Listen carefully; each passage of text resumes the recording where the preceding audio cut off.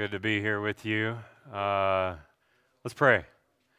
Great God, thank you so much for the way that you speak to us, the way that you show us your will, and God, how you put us in uncomfortable spots once in a while to get us to do the greatest of things. And I pray that you'll be with us during this time, that you will use your word to speak life to us. We pray this in the mighty name of a risen Savior. Amen. So what I'd like to have you guys do for the next little bit, the title of this seminar is Defeating Repetitive Sin. I'd like to have you think about a compulsion, a sin, an addiction, a thing that is the reason that you walked into this room, that thing, whatever it is. It could be any kind of compulsion or addiction or issue that keeps coming up in your life, and I want that to be on the right here on the front of your brain as we kind of go through this, because and I don't want you don't have to talk to anybody about it right now during this time. There will be a Q&A at the end, but I want it to be on the front of your mind because I want you to think in context of that thing, because you came in this room because I think we feel sometimes beat up by sin, and I want to show you how God delivers a beating to that thing. Because while we do feel beat up by it, God has defeated that thing. And for those of you who are in this room who are not yet Christians, I want you to know that it's impossible for you to win the battle against sin. That's why Jesus lived and died and rose again, because he had to do what we couldn't do. He defeated the sin that we're reminded of daily in our life by what he did in his life and his death and his resurrection. And then he punctuated it in his resurrection by proving he could actually defeat physical death in the flesh, raising from the dead to give us an example of giving us proof that he could actually do that, and then evidence that he could overcome the spiritual chasm that we had created by our own sin. So if you're in this room and you're not a believer, know this: you cannot defeat sin. Jesus Christ does. But for those of you who are in this room who are believers who feel beat up by this repetitive issue, whatever that is in your mind right now, I want you to know that you can battle successfully with that sin and win. And I want to show you how, because sometimes we feel defeated by things that repeat themselves in our life.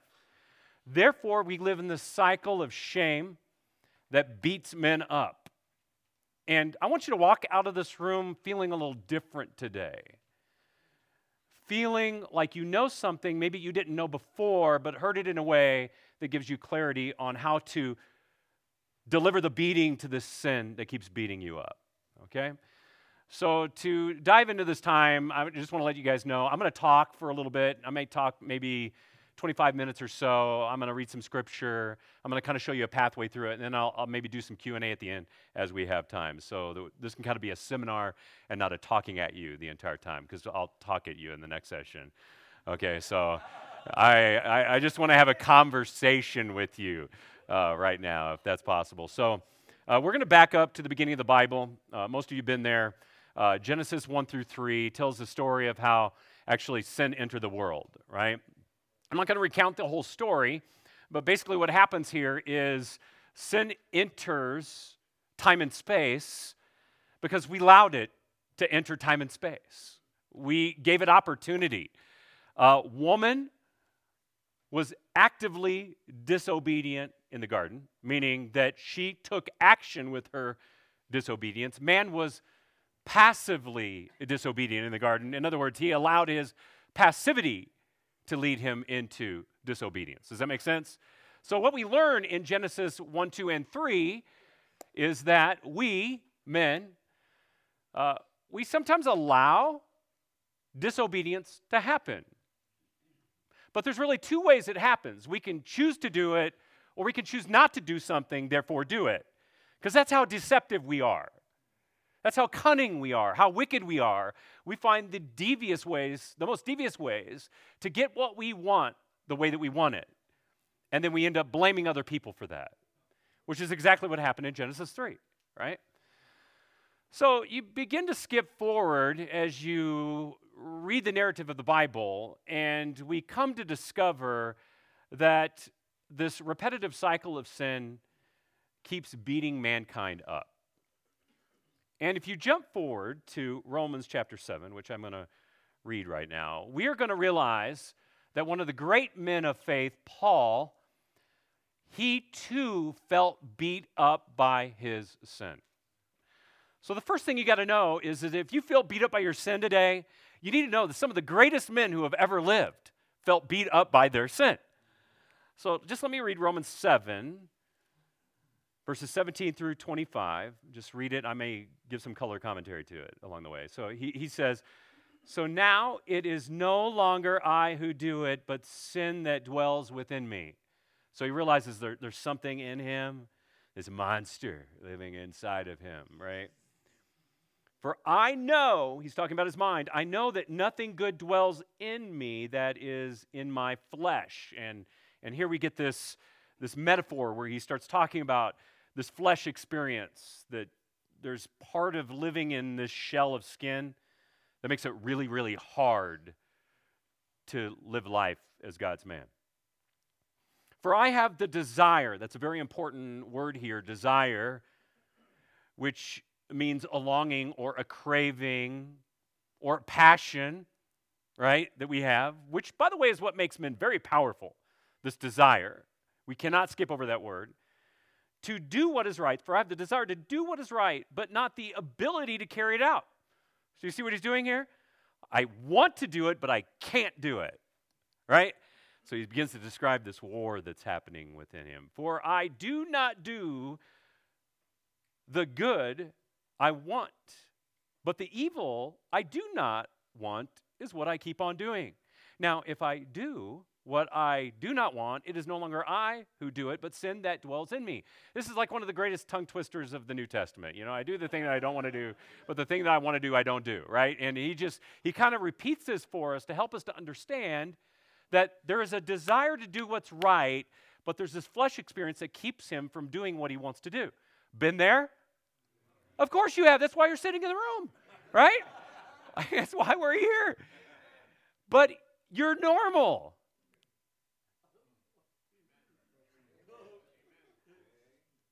Every Christian man goes through this. If Paul goes through it, then we are going to go through it. And that should make you feel like a normal Christian. He continues. "So I find it to be a law." Okay, so a law is something you can't change. A law, a legislation, that when I want to do right, evil lies close at hand. "For I delight in the law of God in my inner being.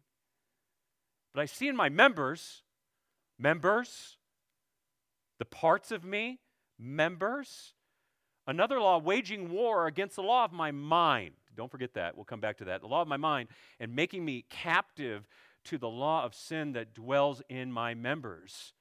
Wretched man that I am, who will deliver me from this body of death?" Oh, how many times have you been there? How many times in your life have you been there? Fellas, I've been there. I've been there many times in my life where I'm going, why do I keep doing the same thing over and over and over and over again? Well, actually, there's an answer to this question. So we're going to jump over to Galatians chapter 5 now.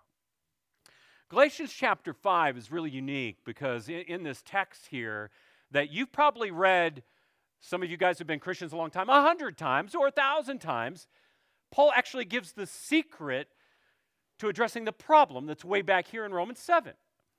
And he's going to describe something here that you've heard time and time before, but I want to talk about it in new life. So I'm going to read it for you today, and then I'm going to kind of come back through it describing what Paul is talking about here. So here's the text, Galatians 5, verses 16 through 26. He says, but I say, walk by the Spirit, and you will not gratify the desires of the flesh. Walk by the Spirit, and you will not gratify the desires of the flesh. Praise God.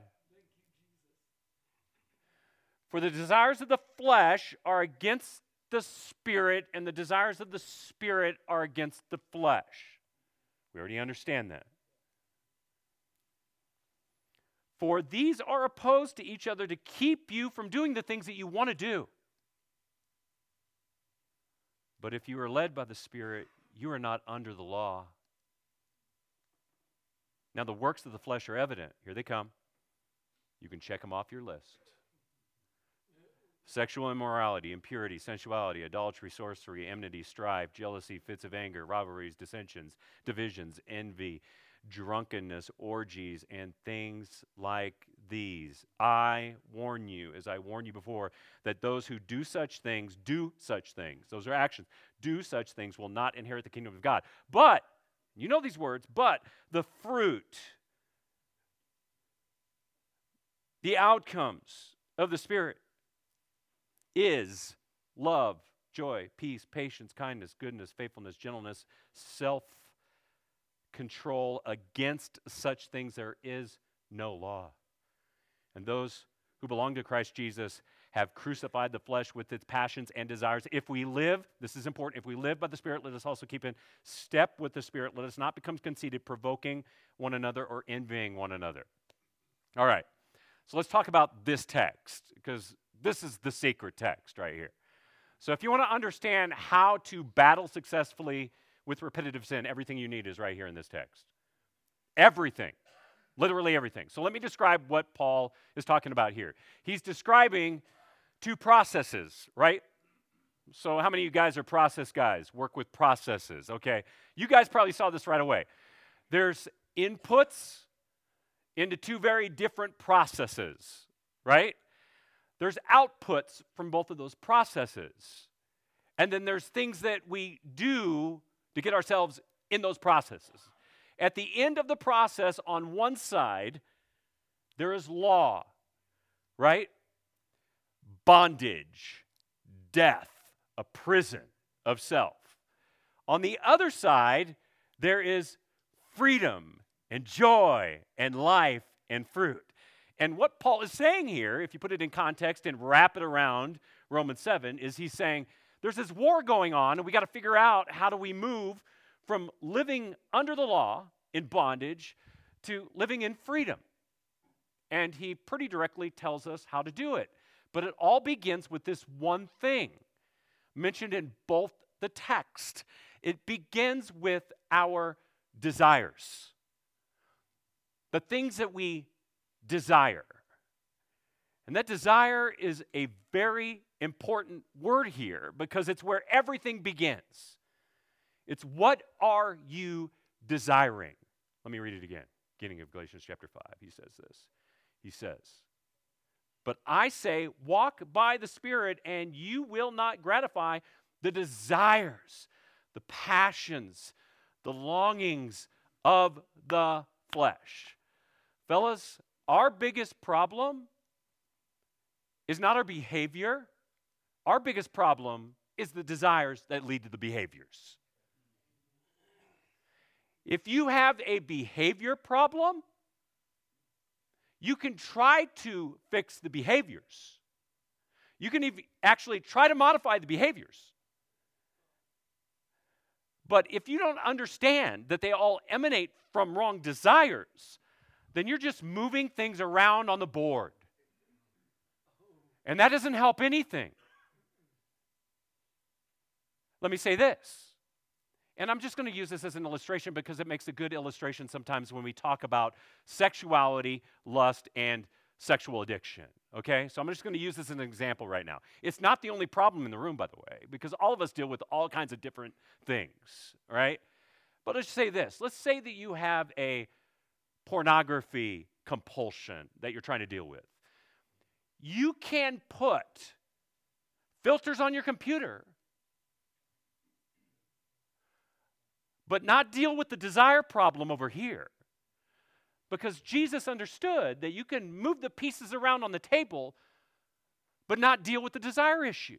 That's why he said in Matthew chapter 5, 6, and 7, you say one thing about adultery, but I say another thing about it. And what does he say about it? He says, if you look with the intent to lust after a woman, then you've already done this action over here.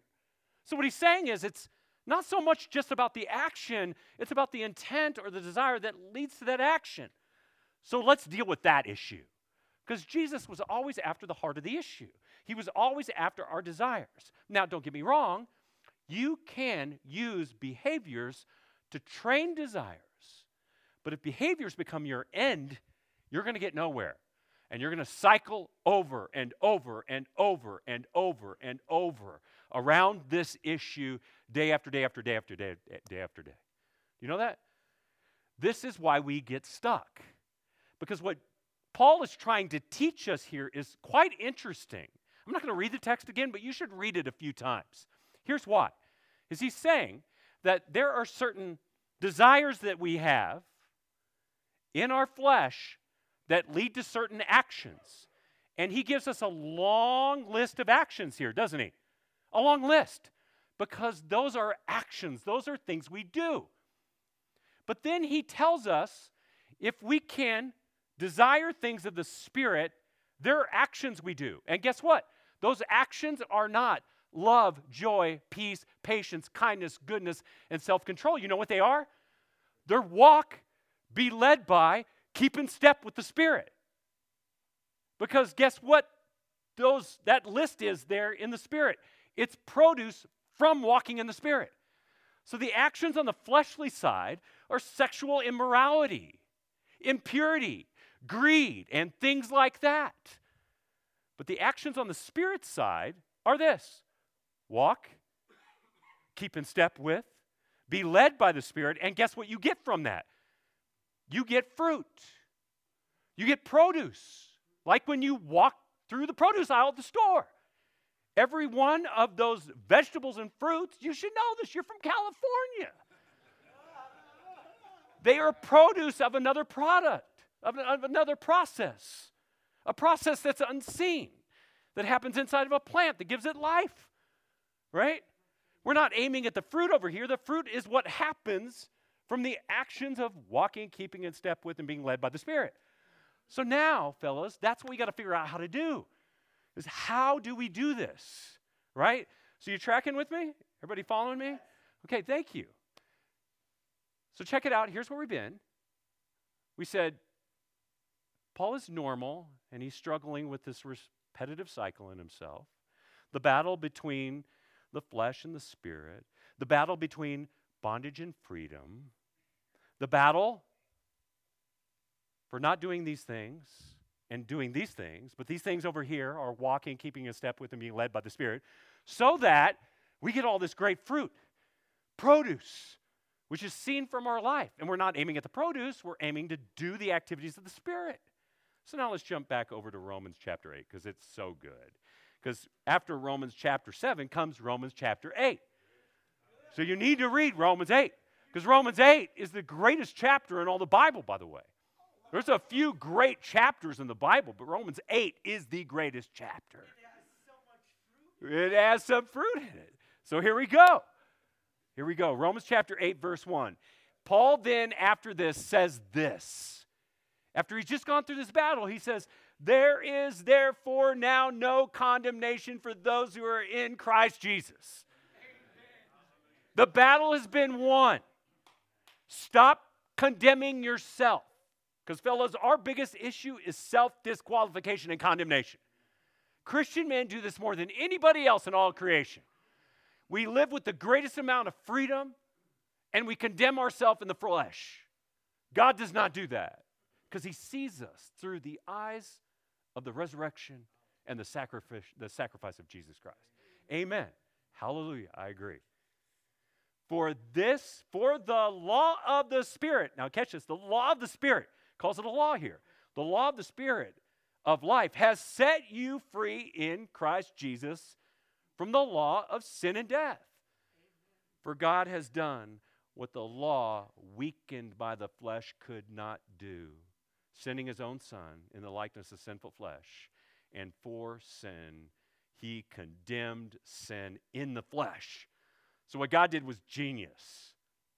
He came against issues of sin in the flesh.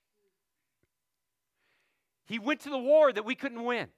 And he won the war in the flesh. Is that crazy or what? Genius move by God, by the way. He's a pretty smart guy from what I read.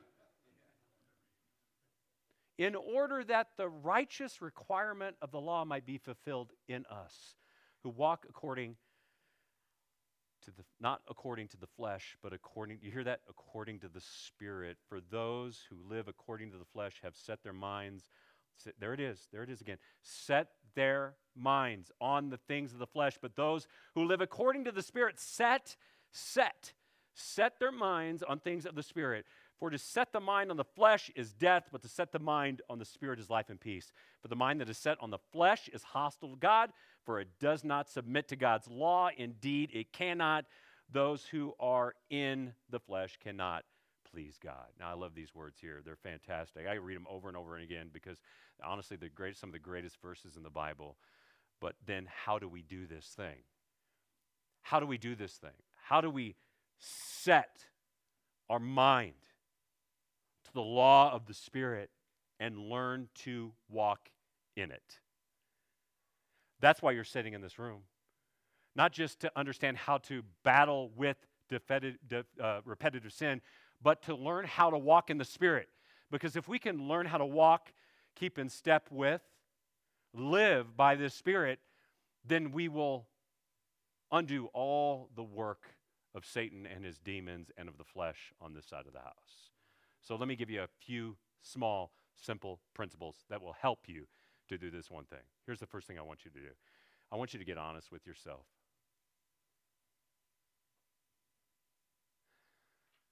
I want you to get honest with yourself about your sin. About 2 weeks ago, I had someone in my office. I don't counsel people, so don't ask me to counsel you. It was a very special situation, and a husband and wife came to me, and because they couldn't get into a counselor, they begged me to do a couple of counseling sessions with them, and I said, I'll do 2. That's it. I'll do 2. Both of them were 2 hours apiece, and basically what had happened is this husband had committed adultery, and his wife found out about it because she was navigating through some of his emails. And found a few pictures on there and some nudity, stuff like that, and I set them down in my office and began to kind of have this conversation, and I tried to dig a little deep in that first session, but just enough that I could get them to recognize a few things. And this woman was fairly well put together, fairly understanding of kind of all the situation and kind of everything that led up to it, was pretty clear about their marriage and where it was at, and even the mistakes that she had made. It was actually quite beautiful to listen to her talk, confess her own sin, et cetera, et cetera. And then I turned over to this guy, and I just want to let you know, sometimes I look and talk to men who are devastated. This guy was wrecked. Absolutely wrecked. His posture was all slouched over. His face looked like it had just melted. You could tell he probably hadn't even eaten in the last day or so. His demeanor and his ability to actually put together even full sentences was hard for him. He tried to talk, and I told him, I just said, you need to stop talking because you can't. You shouldn't say anything right now. And then I told them that I wanted them to do a couple of things between now and the next session, a week from then. So they came back, and I was pretty surprised. They did everything that I asked them to do. And they went right down the list, and I'm not going to go into the list of things I told them to do, but I was very direct about what I want them to do. And I said, don't come back until you've done those things. So they did. They came back, and everything on the list was done. And I sat there, and we kind of had a little bit of conversation. This time, the guy's demeanor was a little bit more put together, right? His shirt's tucked in. He seems to be holding himself together. And I asked him how it was going. I kind of wanted to hear him articulate it. And he said, well, he says, I'm working on things. And he says, I feel like we're headed down the right path. He says, I'm starting to fix some of the things that you told us to work on. And I said, wait, stop right there. Did you just say that you're fixing things? He says, yeah. I says, you got this thing all wrong. I then turned to his wife and I says, do you feel like he's fixing things? And she's like, not really. He's just like working to reconcile his issues to make this situation work out so he can get past it. I said, bingo. I turned back to him. I said, you haven't even begun to explore how deep these issues go because you haven't really gotten honest with yourself. And then I turned to him and I asked him a very hard question because I'm pretty direct with guys sometimes because I know they need direction. And I looked at him and I said, okay, if you feel like you're really fixing things, could you please take a second right now just to turn to your wife, look at her, and tell her exactly why you did what you did? And he couldn't turn to look at her. You know why? Because he couldn't say the thing that he knew he'd have to say to her face that would hurt her more than anything. Something like, I found this woman more attractive. I wanted to explore my sexual fantasies with someone else. I wanted to feel powerful. I was afraid to ask you for what I wanted sexually or in our relationship, and I felt unfulfilled. And I could tell you it was probably any one of those list of things, and maybe more. But he was afraid to actually turn to her, look her in the eyes, and say it. And this is devastating for us as Christian men, fellas, because the first place we begin to go to war with our sin is by getting honest with who we are, to the point that we can actually articulate it and say it. Because guess what? I feel like too many Christian men pretend and hide and conceal the issues of their heart because they're afraid to say what their heart desires. That's where it all begins, by getting honest with your own desires. And if you can get honest about what you really desire to the point that you're willing to confess it, guess what happens? As soon as you confess it, you begin to take power away from that thing. Because now that desire becomes public and you can't hide anymore. And guess what? God wants you to say it out loud, not because God needs to hear it, because you need to say it so you can recognize that God needs to hear it. But that's how we start to take power away from Satan, who's got a private stronghold in our life over all these desires. We got to get way back here and deal with the intent that's in our own heart and get comfortable with going, yeah, I really want that thing. And I don't know why I want that thing, and it's pretty ugly, and I'm going to have to say it. And I'm not going to like myself after I say it, but if I turn to my wife and I say it, even though I know it's going to hurt, I'm just using this as a continued example here, right? It could be anything. But I get honest with her and I get honest with me.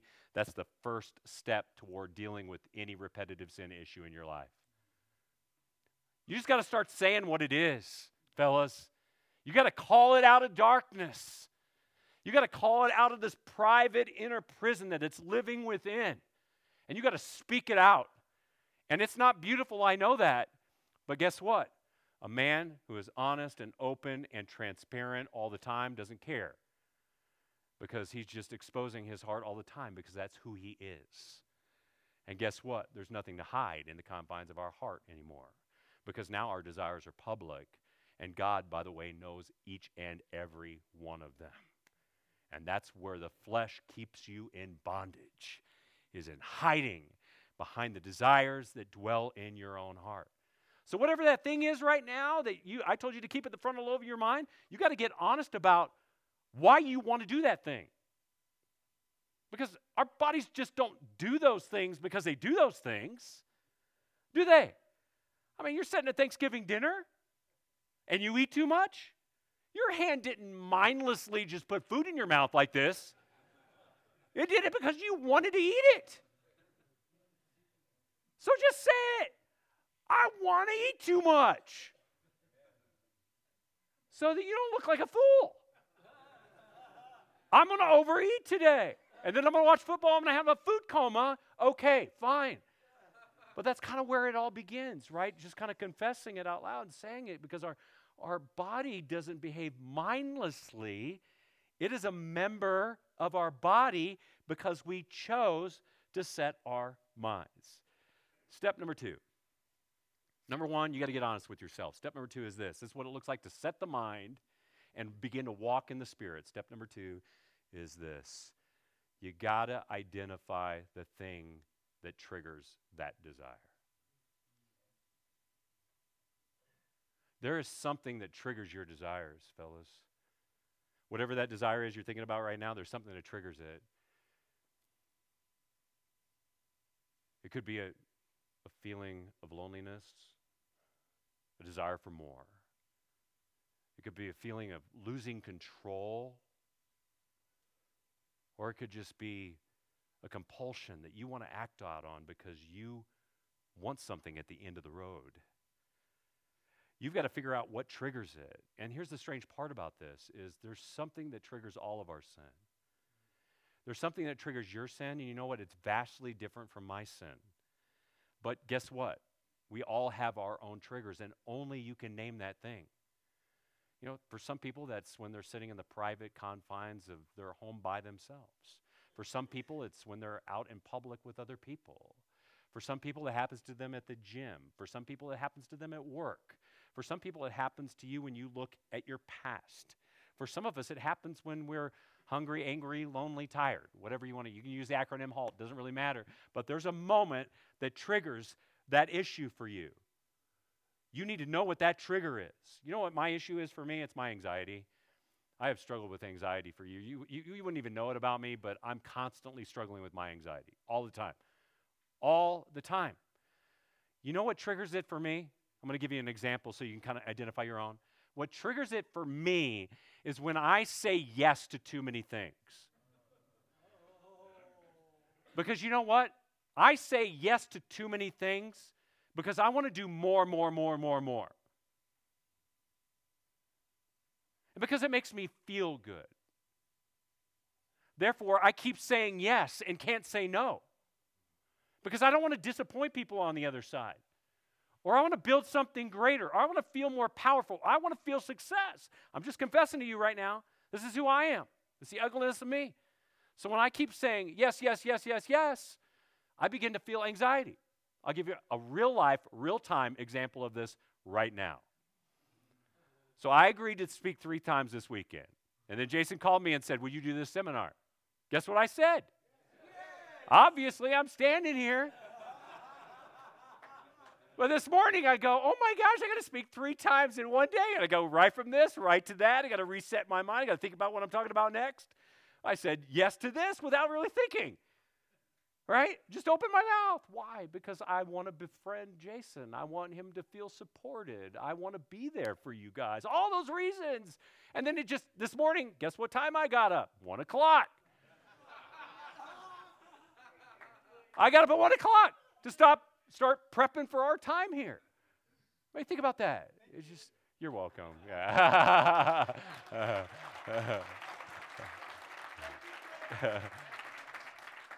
But I do want you to know that's my sin at the same time. I struggle between the tension between the saying yes and the trigger in the moment that it's triggered, and then I say things that maybe sometimes I shouldn't say, and then it gets me caught in my anxiety. So I had to work on my anxiety this morning. So I spent an hour privately just in prayer, praying over my anxiety and issues that might arise from that would come out of these experiences or things that I would do that would be wrong, right? But you got to know that. You got to know that. And sometimes I screw it up, okay? Sometimes I screw it up, but still I know what triggers it. It's those moments that trigger it. Here's the third thing that you need to do. This is the most important thing that you're going to do coming out of this. This is going to help you to walk in the Spirit more than anything else. You got to make an advanced decision. about what you're going to do the next time that trigger strikes. That's it. This is so remedial, I know. But being able to get honest with yourself, identify the trigger, and then make an advanced decision before that trigger strikes. I want to tell you, when you get in the moment the trigger strikes, your mind doesn't work so well, does it? What does work is all these desires of the flesh. They're powerful, man. So I end up saying yes, yes, yes, yes, when I should say, no, I'm sorry, maybe next time. Make sense? But I only know to say no if I know when the trigger is going to happen, that I take a second to pause and I go, what advanced decision did I make last time? Did I choose to make last time that this happened that I need to make here? And it needs to almost mindlessly come out of us. And here is how I deal with it. Give me some time to think about it. That's my advanced decision, is to say, give me some time to pray and think about it, right? It's just my little warning signal to myself, by the way, not to the other person, to me. That's my advanced decision. Now, am I perfect at it? Obviously no, because I'm here today, right? But I will let you know, the more that you do this and you make these advanced decisions and actually act on it, guess what you're doing? You are untraining the flesh and retraining the spirit. How cool is that? Because we learn to do things in the flesh. We do these things in the flesh out of these desires because there's rewards. If you wonder why you act and live by the flesh, it's because there's a reward on the other side. Another example from pornography. If I look at pornography and I give it a reward, this is the only safe place I could ever do that, by the way.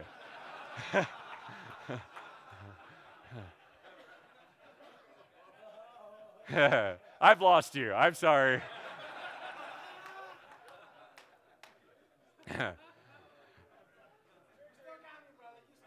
Put that camera away. There's a camera back there. If you get a powerful reward, you keep coming back to it. If you wonder why you repeat sin, it's because you're rewarding it.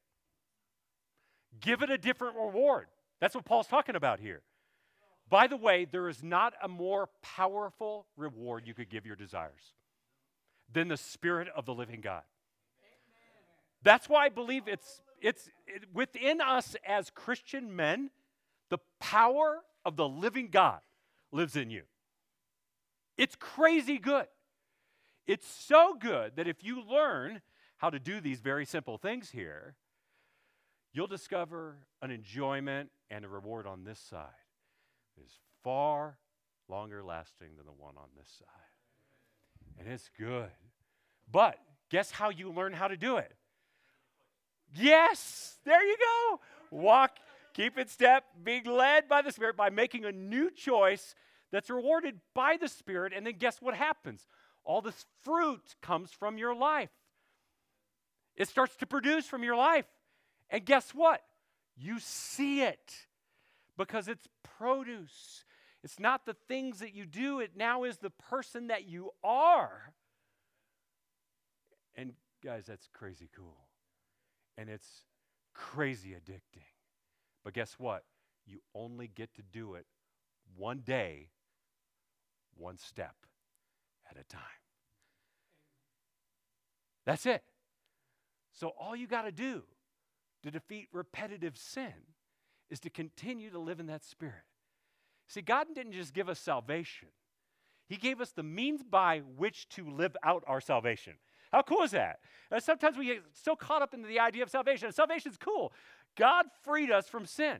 But God also gave us the power to live free from sin so you can actually enjoy this life. Because I believe that God is calling men like us to move from one degree of glory to the next.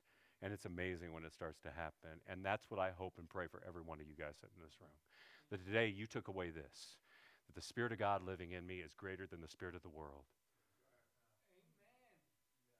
And it can put to death on a daily basis the deeds of the flesh. But you got to want it. You got to want it. You got to want it more than you want those other things. All right. Stop there. You're welcome.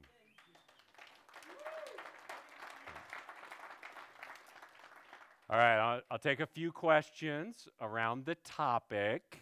All right. I'd love to hear if you have questions or examples. I'll just let it ride. You guys go ahead. We got a few minutes here. Any questions? Yes, sir. Right here.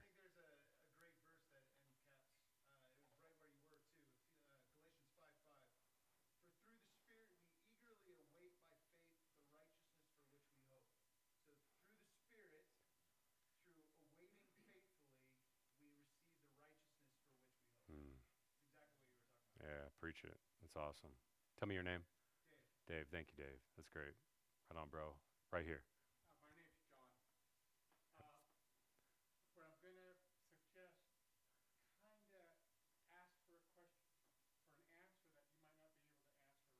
Yeah.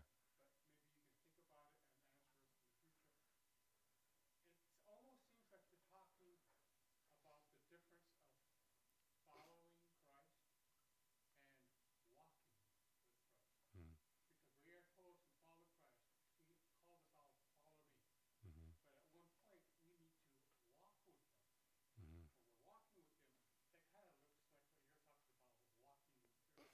Yeah. I think there is an aspect of Jesus saying, "Come follow me," where originally with some of the disciples, they didn't know what they were getting into. But there's definitively a moment in Luke chapter 9, I think it's about verse 51, where he begins to turn his face toward Jerusalem, and he calls them to a greater commitment, to the cost of discipleship, to lay it all down, to take up their own cross and follow him. And he clarifies the call there. So I think there definitely was a period of time in Jesus' life when he said, just come watch for a while. But then there was this definitive call of saying, if you really want to follow, and he cleaned house with this one, you got to deny yourself, take up your cross, and then follow me, because it isn't just following me for all the good things that I may have. It's following me through the difficult things that I'm going to show you you're going to have to walk through in life. And so there's a daily grind of this whole thing that we have to step into regularly. And then thereafter, after he died and rose again, obviously we're delivered the Spirit, and we have to learn how to do things a whole new way. And I think that's the challenge of living a spiritual life, is learning how to, actively engage the Spirit in our life.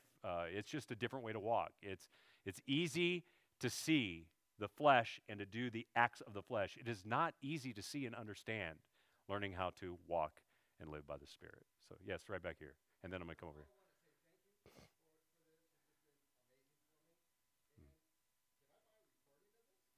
I think there is recordings of each of these lessons, actually, and after camp is done, they send out an email of all of it. I also have, I don't know if you guys, I don't know if you use Right Now Media, but so I have probably maybe about 8 to 10 different series on there, and one of them is entitled Defeating Repetitive Sin. And this is just a component of 5 greater lessons in that study. I want to come over here next.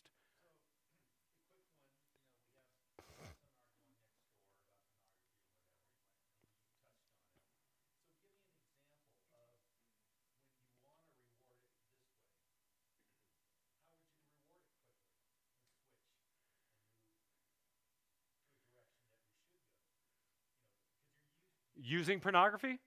Okay. Right. Okay, so I'll give you a real time. I'm going to make this up as I go, but I'll give you an example. Okay, so let's say this guy over here is addicted to pornography, and let's just say he's addicted to. Let's just say his trigger is loneliness.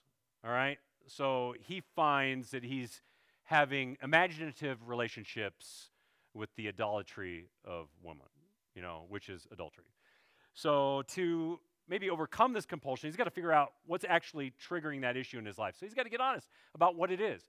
I'm lonely and I'm desperate for relationship. So now he's got to decide, now that I'm honest about that I've got to speak that out loud, and I've got to figure out when that trigger happens, what I'm going to do in that moment that I feel lonely the next time. So maybe he decides I'm going to reach out to a relationship where I can find companionship in a healthy way. And he's going to start to view relationships differently, therefore become satisfied by that. In other words, maybe for him this could be, I'm making stuff up right now, brother, so I don't know if this is going to help you or not, but maybe it is. I'm going to find satisfaction in my relationship with God, understanding my holiness and my wholeness there, so that I don't have to objectify other women over here and find my satisfaction in images, in idols within my own mind. I am now worshiping the God who is relationship to me, who satisfies me spiritually deeper than anything over here ever would, any image ever would. I'm going to find my satisfaction and wholeness in him. And it's learning to move that one activity, one step at a time, over a long period of time. And for guys that become very compulsively attached to those images, it's a lot of work. So there's probably a lot of steps between there, a lot of steps, because, we don't get into these things overnight. We learn these behaviors. We learn them, and we train ourselves. So it's going to take a lot of steps to get out of it. Maybe not as many as it took to get into it, but it's going to take steps to get out of it, and that's just one day at a time, addressing the sins and the desires of our heart and learning how to walk toward fulfillment in him, not satisfaction in the flesh, whatever that means. Does that help at all?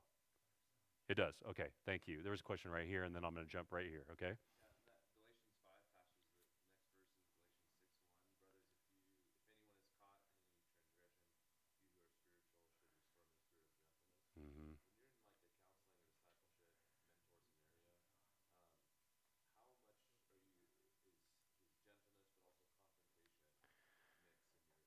Yeah. Yeah, so like in a situation like that, I knew how to push pretty hard on that without breaking his spirit. Because you want to be careful about that. But in that situation, what that guy was doing was he was hiding behind his fixes. He felt like in 1 week's time he was making progress in his marriage. And I'm like, dude, bro, we're talking about a 2-year turnaround on this thing. And we haven't even begun to talk about how your wife feels about you right now. Because she's about to go strangle that woman. I mean, literally strangle her. I'm sure she had been on social media. She had found out who this woman is.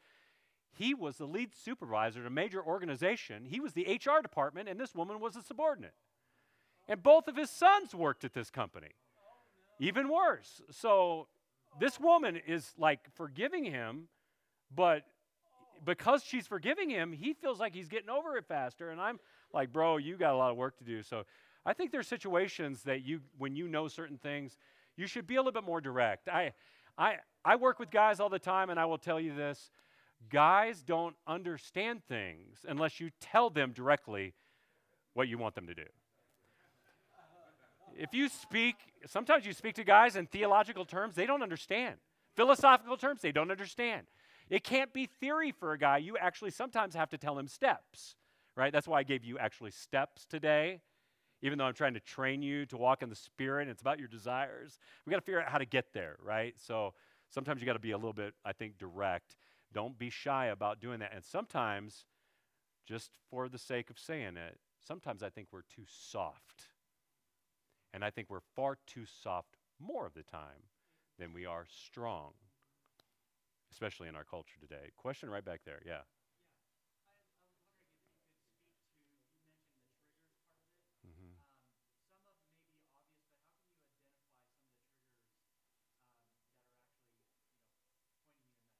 Yeah, absolutely. So let's take an example of anger. So there's probably guys in this room who struggle with anger, right? Yeah. So you got to figure out, for you, what's triggering that anger? Is it I feel out of control? I want to feel powerful. I want to be in control. My family doesn't listen. And when I get angry, they actually respond. Because, fellas, anger works sometimes. It works. I know entire family cultures built around one person who's angry or one person who drinks. I mean, entire cultures and our family systems are built around these ideas. So for that person, I would say he's got to work on, or she has to work on, what is actually triggering that moment. But they've got to be willing to get honest with themselves. And that's the hardest part with some of these compulsions, is the person that actually initiates all the sin and suffering is really unwilling to get honest with themselves. So like a guy who's angry, I would say, he's got to really get honest and say, well, anger has always worked for me. And I know it does, because I watch my wife submit, I watch my kids run, I watch my employees do what I want them to do. When I get loud and angry, go over aggressive, they respond. So it works. So that's got to stop working. If you work for an angry boss, you want it to stop working, don't you? You work for a narcissist, you want them to stop, don't you?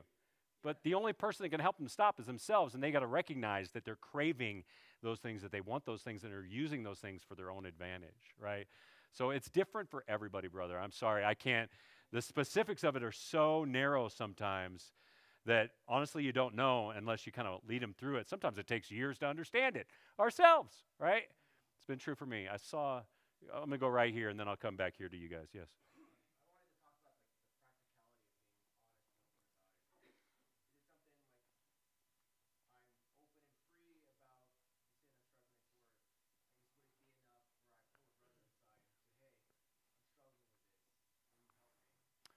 Oh, great. I hope you all heard his question. How honest, how transparent, how open do we go? All right. Tell me your name. Thomas. Thank you, Thomas. So let me say this. I think for guys, we have to be retrained to be transparent, okay? And it begins by maybe finding a single brother that we share with. And then over time, we're able to talk about that more. I'm going to give you another real-time example. Another guy many years ago came to me. I know this is another counseling session, so I do not do counseling, okay?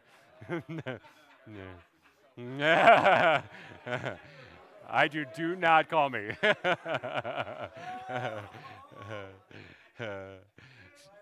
So, yeah, I retired. There you go.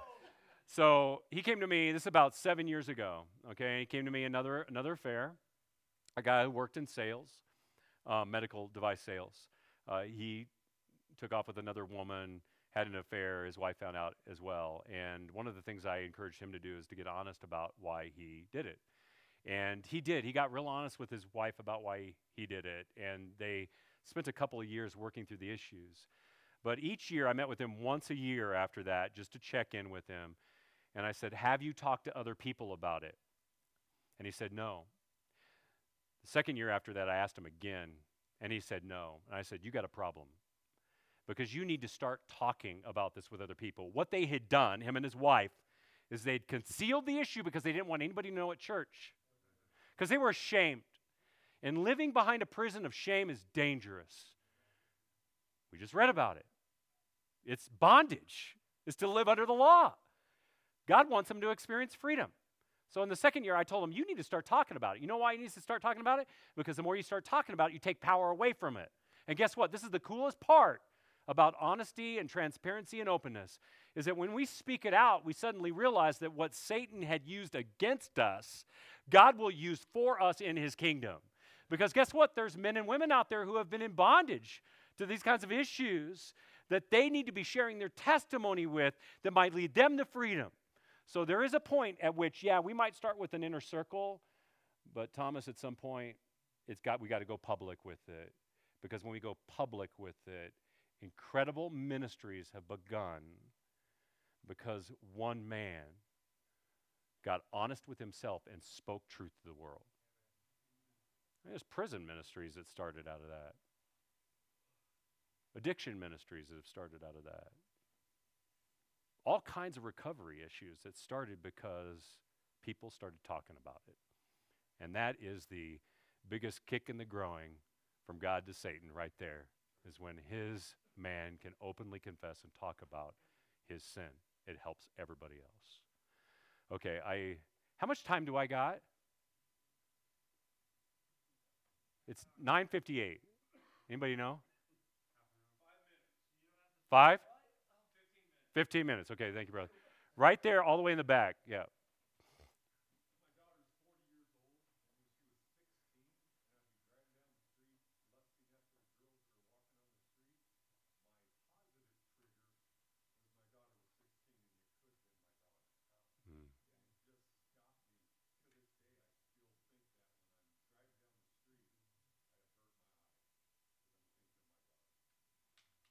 Can you stand up for a second again?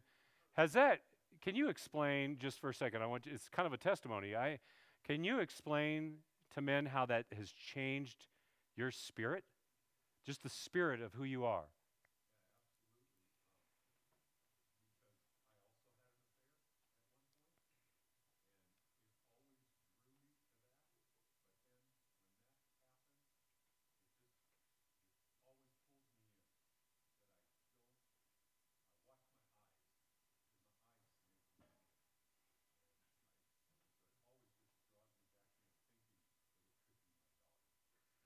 Very good. Okay.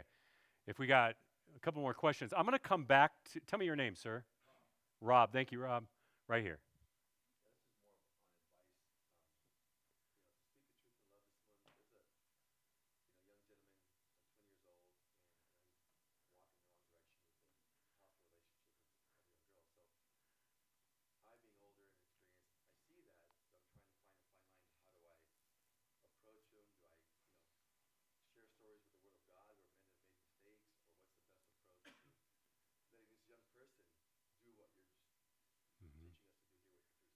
Yeah. Yeah.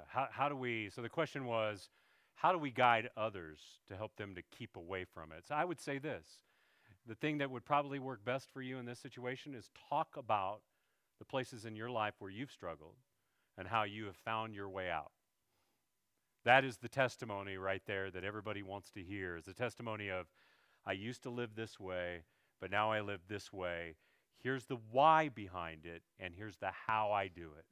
And we can't miss the why. The why is Jesus. That's pretty easy. It's Team Jesus right there, right? The why is Jesus, but how we do it, we all need an understanding of, because it's easy to train yourself to walk in the flesh. It's hard to understand how to walk in the Spirit. And we just have to show them one step at a time, one day at a time, one conversation at a time. And I would say, don't give up on that young man. Because I was that young man. And a lot of these kids, a lot of these adults in here were that young man too, looking for sound advice from an older man right here. Hi, my name is Justin. Welcome. I've been in my walk with Christ for about 4 years, and during that time, I've made some pretty good strides, especially legalistically in sins in different ways. And my question isn't so much with a singular repetitive sin, but just with sin in general. Even though I feel like I've made strides, I'll see speakers like you or any other speaker, people more advanced in their faith, and I'll feel like there is a big gap between where I'm at and where they must be at, because I know in my everyday life still, I still sin on a regular basis in terms of being angry, being jealous, speaking poorly of people. And when I feel like that happens, I feel like maybe that's gonna, am I gonna get to go to heaven still? Because I feel like I'm supposed to be saved, and these sins are supposed to be in the past tense, but they're still happening now. And what is the threshold from? Is there going to be a point where I no longer feel this way, and then I don't know. Sorry, it's kind of a weird question. Man, dude, you're good. What's your name? Justin. Okay, Justin. I'm going to answer you with the text I read, but I intentionally left this off for this moment. Okay? We're going to end with these words here to you, and then I'm going to explain it a little bit. But Galatians chapter 5 says this, verse 25 and 26. It says, if, conditional, if we live by the Spirit, let us also keep in step with the Spirit. Let us, then he says this at the end. It's so interesting. Let us not become conceited, provoking one another, envying one another. This is the most important verse in this text. Let me tell you why. Because here's what happens, Justin. We start to address these desires of the flesh that lead to all these outputs, right? And then we learn to walk, keep in step with, and be led by the Spirit. Now we start to enjoy this and we start to see the fruit of it, right? But the fruit is tempting. The fruit will sometimes tempt us in the Spirit to think that we did it. But we didn't do it. The Spirit did it. While we were walking with Him, He did it.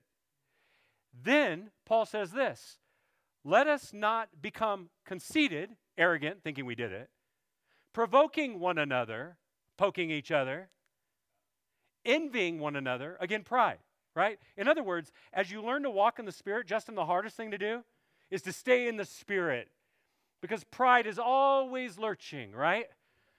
It's always calling us back to the flesh. It's trying to stay here walking in the Spirit. Fellas, that's a battle every day right there. Justin, that's where you're at. You're normal, bro. It's not going to get any better than that. It's not. It's not going to get any better. Now, you might produce more fruit in your life, praise God. But it ain't you producing the fruit. It's the Spirit's fruit. Leave it alone. As soon as you think, I need to become more loving, you're wrong. You need to walk in the Spirit.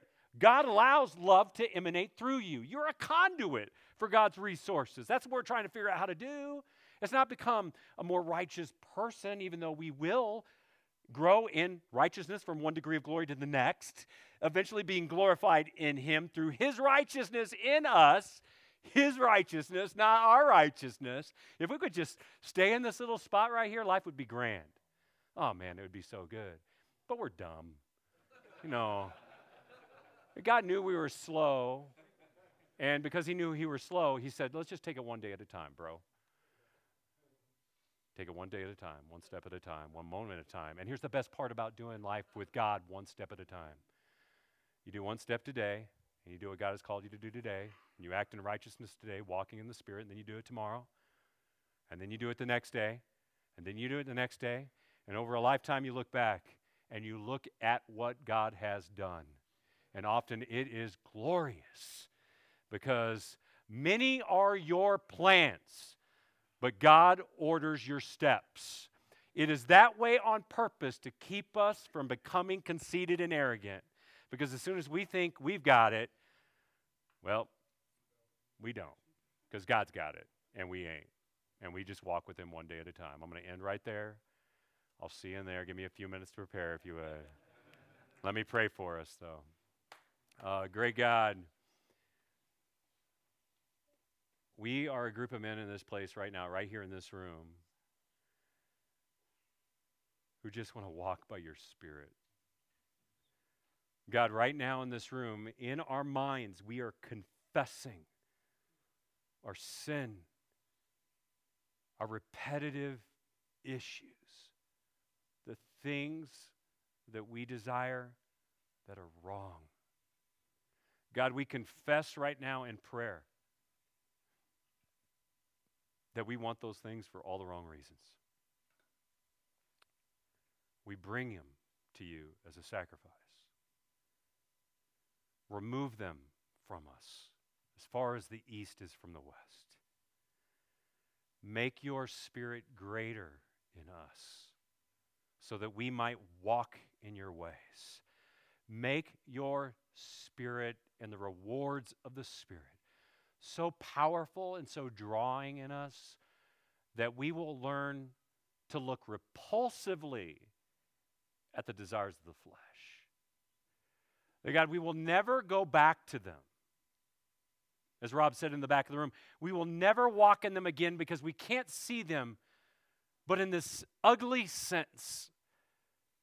And God, we confess all this to you, knowing that the power of the living God dwells within us in this flesh that you want to use to bring glory to your great name. It's in the name of a risen Savior we pray. Amen.